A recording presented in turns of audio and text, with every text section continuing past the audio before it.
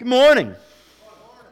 Hey, so before we jump into the sermon today, I want to let you know about something that's going to come in a couple of weeks. And of course, as we come into the holiday season, there are lots of opportunities for us to be of service and to help people around in our community. On November the 17th, we're going to do something that we did about 6 months ago. We're going to have a service after service day, okay? It's going to be at 1 o'clock. We're going to gather. We're going to be off at our service projects by 1:30 at 1 o'clock on November 17th, okay? What day? Okay, I think you got that. So you need to mark that down. Think about it. We're going to have some things like we're going to go rake some leaves for some neighbors. Hopefully, if the weather's good, we're going to go sing for some of our friends over at NHC and have some other things along the way too.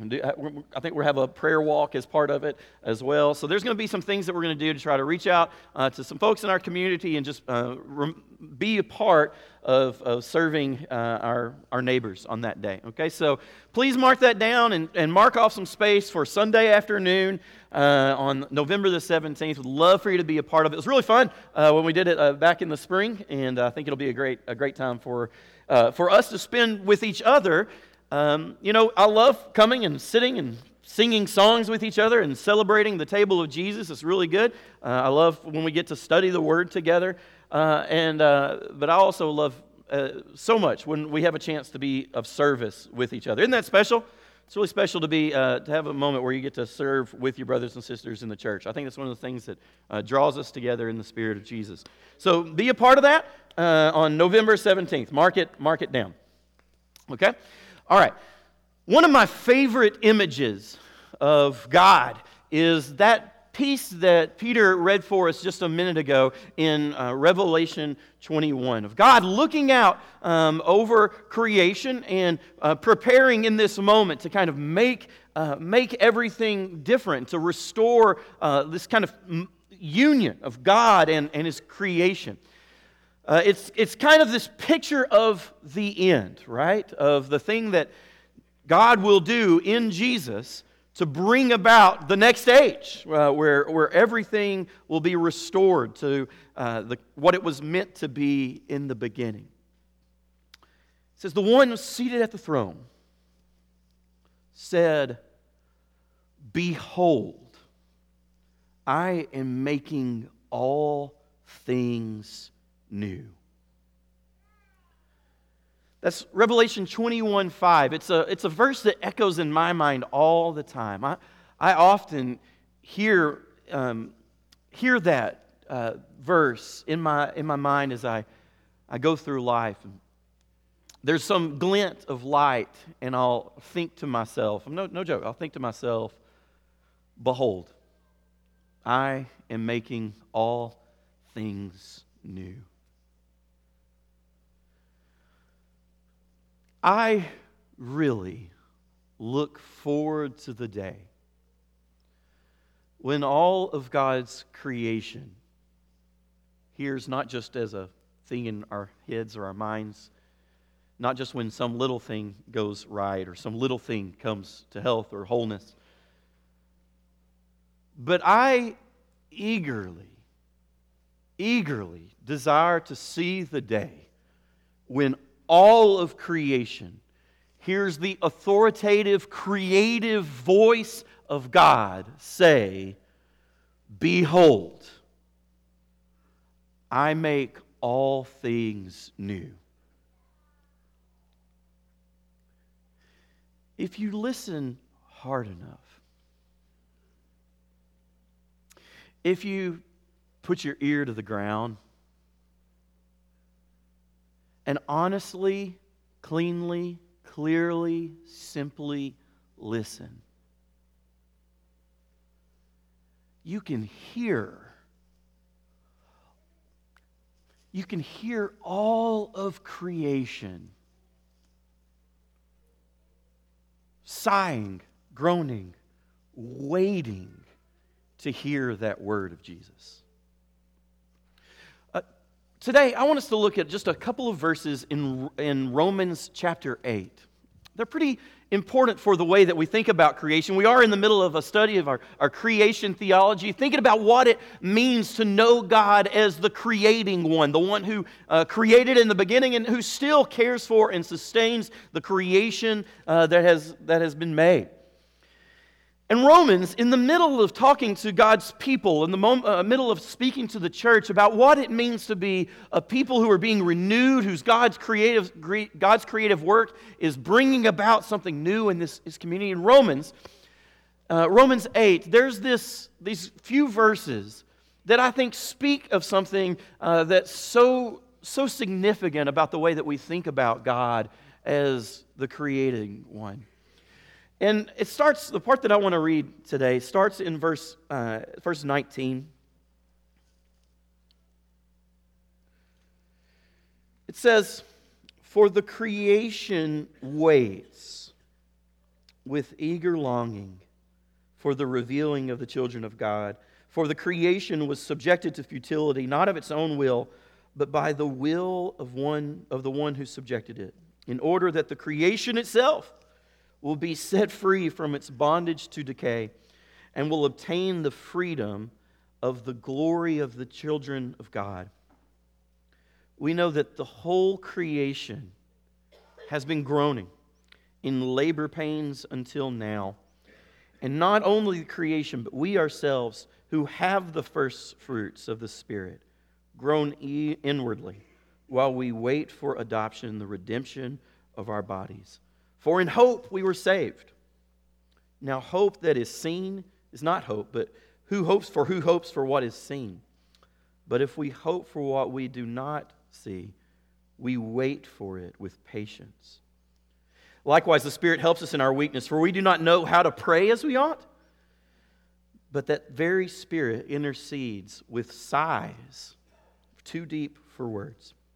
And God, who searches the heart, knows what is in the mind of the Spirit, because the Spirit intercedes for the saints according to the will of God. And now we know that all things work together for good for those who love God, who are called according to His purpose. For those whom He foreknew, He also predestined to be conformed to the image of His Son, in order that He might be the firstborn within a large family. And those whom He predestined, He also called. And those whom He called, He also justified. And those whom He justified, He also glorified. This passage is a famous part of the book of Romans. It's one of my favorite pieces of that majestic book. And I want to take just a couple of phrases from this section and just dwell on what they would mean for us as we know God as the Creator. The first one is that phrase that shows up all the way back in verse 19 when it says, "For the creation waits with eager longing." Now that's the part that I'm talking about when I say if you put your ear to the ground, if you just hear it, you can hear the creation longing for its redemption. By creation, I want us to think broadly. It does involve, I think, just the physical things that we see out, okay? The things like the trees and the ground and the waterfalls and the rivers and all that stuff, okay? The animals and the creatures that we share this world with. And the cosmos, not just, the creation isn't just what's happening on this planet. It's the whole of the universe. And I think there is a sense in which, if we listen carefully, we can hear that all of that is waiting to be made new, or all of it is longing for a redemption, for things to finally be right. Now, in our study in our Bible classes, we've thought a little bit about how God's creative work in the beginning was very good, but it wasn't complete. God intended for creation to be something that was continuing to be made good and fruitful and whole. And humans were kind of given some work to serve creation and to be part of that whole thing. And that whole project of this whole creation, fruitful and beautiful and pure and holy, all of that was meant to be good, very good, and growing in goodness. But our sin and our brokenness hurts all that, restrains it, corrupts it. The story of Genesis is that human violence and our tendency to pour our blood out on each other's blood out on the earth is part of what corrupts creation. where people seek their own good and not the good of their neighbor and not the good of the world or not the good of the glory of God, but they seek their own good in such a corrupt way that we do violence to each other, we hurt each other, and we poison creation. That's part of the story. Creation itself somehow takes on human sin and its consequences and all the things that break the earth and break things as they're supposed to be. Somehow, all of creation is cracked, fragmented, fractured by the evil that lies within us. And I don't understand all the ins and outs of what the mystery of that mean, okay? But I don't doubt the truth of it. Because it seems very clear to me that there's this way that human sin just kind of corrupts everything. And it's not just the physical, this other stuff, all the physical places of creation. It's also all the things about that are part of our human life together, too. The way that we interact with each other. I think about all the ways that the cultures of the earth, not just our culture right now, but all the cultures of the earth have this like broken corruption within them. That's part of it, too, right? The way that humans in their relationships with each other and the way that they form communities and neighborhoods and nations, the way all of that is broken. So that we're filled all the time with fears of the scarcity that we feel like we encounter in the world and fears of the danger that we feel like other people pose to us. And filled with fear, we all know that the world is not right. I'm not saying just one side of the fighting about today's culture wars and all that kind of stuff. I'm saying that everybody, every human knows somewhere within us, whether we want to admit it or not, we get that something about this world is broken. Now listen, I'm a glass half full kind of guy, all right? I go through my life skipping and jumping and whistling all day long. I'm pleasantly, optimistically disposed. It's really fun, okay? I get to enjoy all kinds of beauty in my life. I get to enjoy all kinds of wonderful things. I have great friendships and great relationships.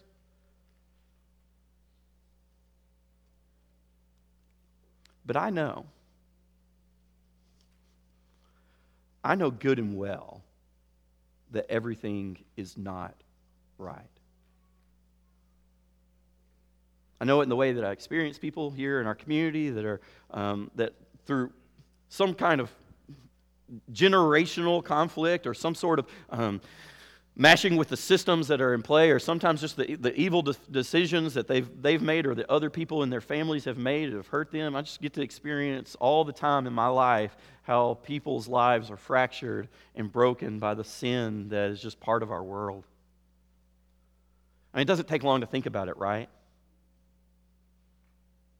I see just this groaning in the striving. You can too, right? Like, can't you put your ear to the ground? Man, don't even put your ear on the ground. Just think about all of the stuff that's just junk that's around us all the time.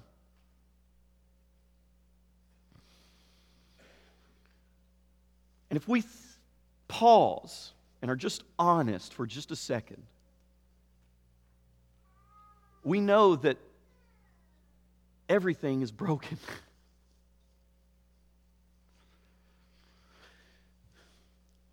What Paul tells us here in Romans, Paul who has his ear to the ground, he says that the whole creation has been, and this metaphor is a little vivid, he says the whole of creation is like a woman in the middle of childbirth,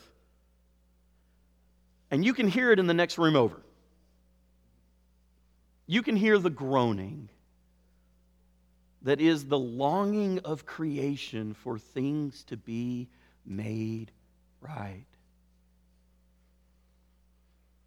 So the creation, this world around us, but not just the stars and the sun and the moon and the trees and the plants and the earth, but all of the things that make up human culture and human relationships and the structures that we live in all the time, and even within our own selves, right? Even with our own selves, we can feel it. And that's true not just for just humans out there, pagan humans that don't know Jesus. Paul says that even for us, right? It says the creation waits with eager longing, but skip on down to verse 23. And not only the creation, he says, but we ourselves. Even in those of us that have come to know Jesus and come to be part of his people and a part of his Spirit, we ourselves still know, we still sense it, right? I mean, man, we don't do people a service when we say, give your life to God, and everything will change in an instant. We kind of give them this impression that, once you go into that water, you're washed, and nothing's ever going to be wrong anymore, right? And we all know that that's not the way it is, but we kind of imply it. The truth is that even those of us who are fallen Jesus, we still wrestle with the brokenness that is within us, right? Am I the only one? Right?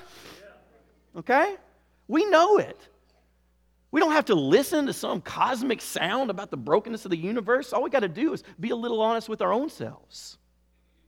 I know within my own heart that the darkness is still there. I know that I still do things that hurt other people just so I can get a little relief my own self. I know that I still, because of some of the anxieties I feel about whatever's going on in my world, I still find myself being willing to take a shortcut that'll hurt somebody else rather than do myself some harm. Anybody else feel that? Paul, I love that he recognizes that, right? That he says, hey, listen, all of creation is in this cosmic struggle. And it's not just creation, it's us too. He's talking about Christian people, we still feel that struggle within ourselves. And there's a good thing there, by the way, okay? Because think about what it would be like if the rest of the creation was still in this struggle, if the rest of the creation was still in this brokenness, and as soon as we became believers, all of that went away with us. Okay?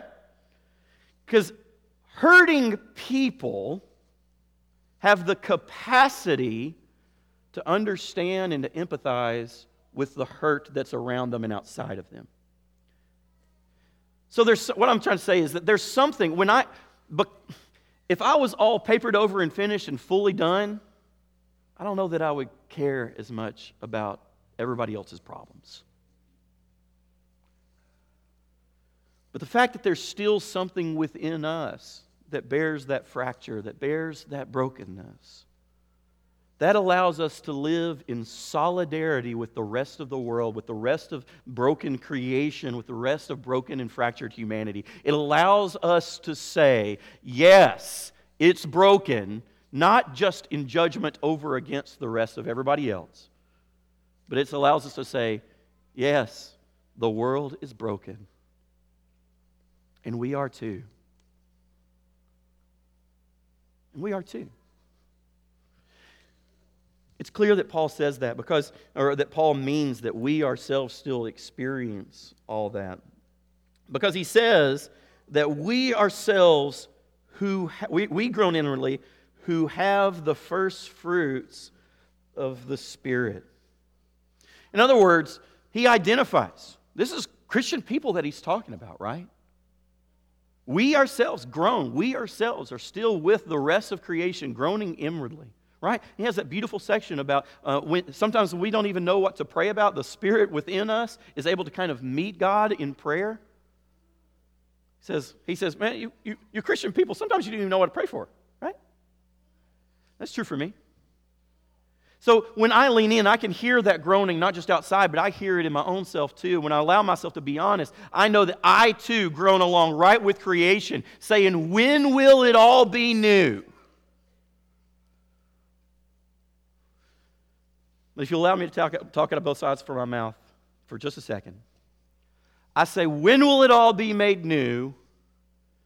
even while I can see those points of light, right? See, we are those who have the first fruits of the Spirit. And so, yeah, we still grown along, but we also have the first fruits of the Spirit too, right? So some things are being made new, but the whole thing isn't done yet. Listen, Christian people, we need to be able to hold that thing in tension, okay?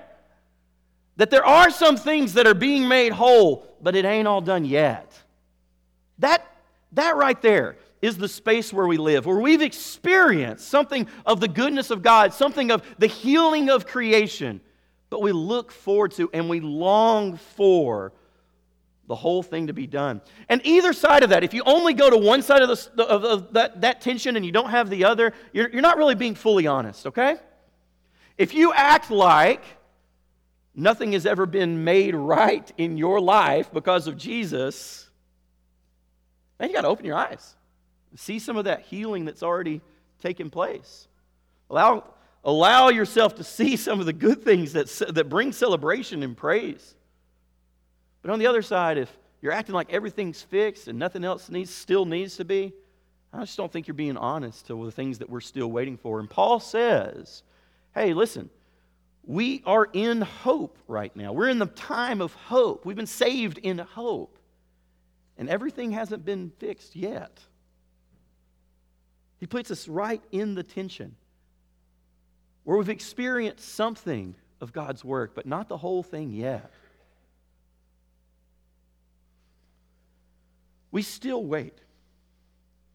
We still eagerly wait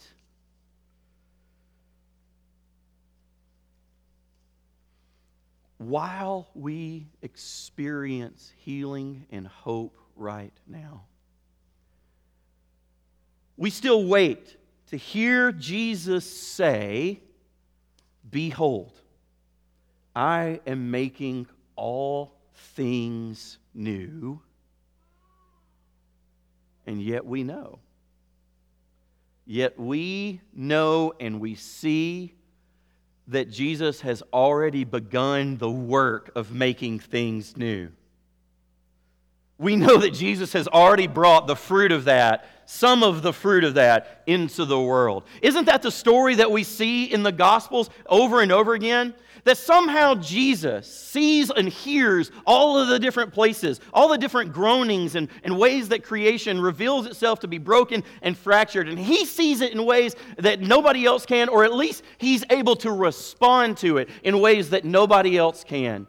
Jesus is going to make all things new. I believe that's the hope and the trajectory of the universe. But I also believe that Jesus has already gotten started. And that's why when we look into the Gospels, we can see all of the different ways humans are groaning, crying out. And sometimes something new takes place. So a man who was lame ends up dancing in front of the temple. So a blind man opens his eyes and takes in everything new like it's for the first time. A little girl who was sick, near death, ends up going to the dinner table, eating her supper with a mischievous eye, ready to get up and play.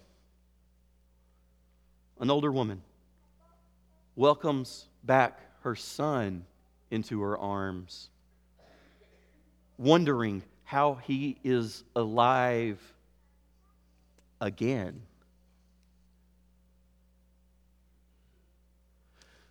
A man who was known as a cheat and a fraud ends up funding a foundation for the poor in his community and starts going door to door, making things right with his neighbors who he had once stabbed in the back. A woman whose reputation had made her the ultimate outsider in her community looks in the face of somebody who knows everything that she ever did, and yet gives her a love more powerful than any mistake she had ever made. Power that seems like it has the ability to quash life whenever it is, that has the ultimate threat within its hand. He's able to take the person who's fixing all of these things in creation and hang him on a cross and kill him, brutally murdering the one person trying to fix everything. And then the tomb opens. And Jesus comes out, experiencing fully within himself everything that creation and everything that you are ever groaning about, experiencing all the pain, all the suffering, all the darkness. He comes out, and he gets back to work, making one thing new after another. That gospel story isn't just confined to the pages of Scripture. Jesus is still making all things new. So an addict finds his way to a meeting, and one clean day becomes 2 clean days. He finds Jesus giving him the strength to keep coming back. A woman who feels in herself the devastation, being betrayed within her marriage, so that everything seems broken and falling apart, finds a community of people who will stand with her in solidarity, offering her just a way of maybe not fixing everything back to the way it used to be, but finding a new life, finding a new way, finding hope. A young man who had never known anything in his family except for brokenness and suffering and abuse finds in a new community of people a word of salvation and a word of life. People who are willing to kneel down in front of him and say, "You too are a beautiful creature of God, imprinted with God's own identity and image in your soul. And you too have the dignity and value of anyone else." A woman whose life seems like a failure as she struggles with poverty finds in a new family people who will pull up a chair with her so that she can sit at the table of Jesus next to a star CEO and say, before the sight of God, you are equal.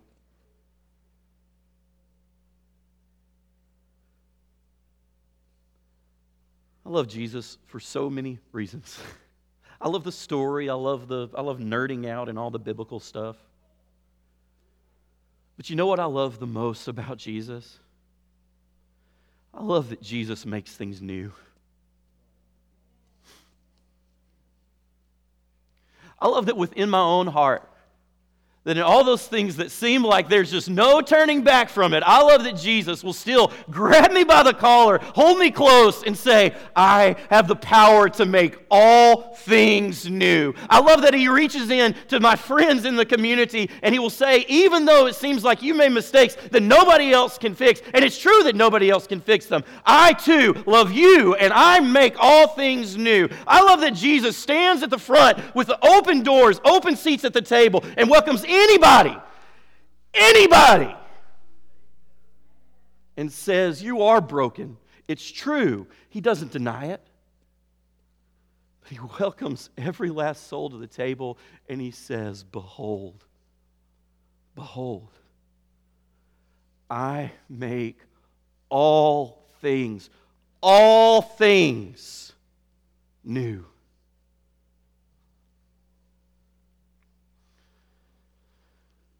Many of you have been walking with me for a long time. Many of you have been walking with each other a lot longer before I even got here.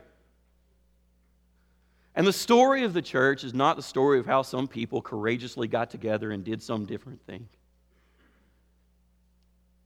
It's the story of Jesus collecting broken things and making them new. And for some of you,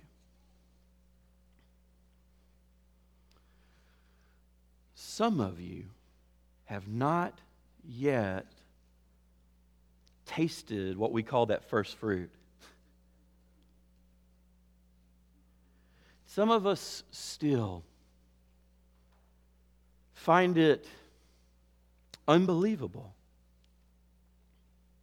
that we too have any place among God's people. And we want to say things like, I've just made so many mistakes, or I don't know my Bible as well as everybody else does, or I just find it hard to believe. And we kind of come up with this list of things that seems like it's a barrier for us coming. And I want you to know, if you feel broken and lost, I want you to know that Jesus welcomes you to His table. Jesus welcomes you to His people. Jesus knows about all the things that are broken.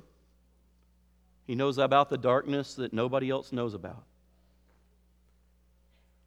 And yet He still welcomes you and is willing to bring you into the people who will taste the first fruits, who point the way, who wait for the day when He will say, behold, I make all things new. So if you're there and you're wondering if Jesus can do that with you, church, what's the answer? Amen. It's yes. Yes, He can. And He will. So if that's your story today and you wish to come and to become part of Jesus' people, to taste the newness that He brings to life, then please come while we stand and sing together.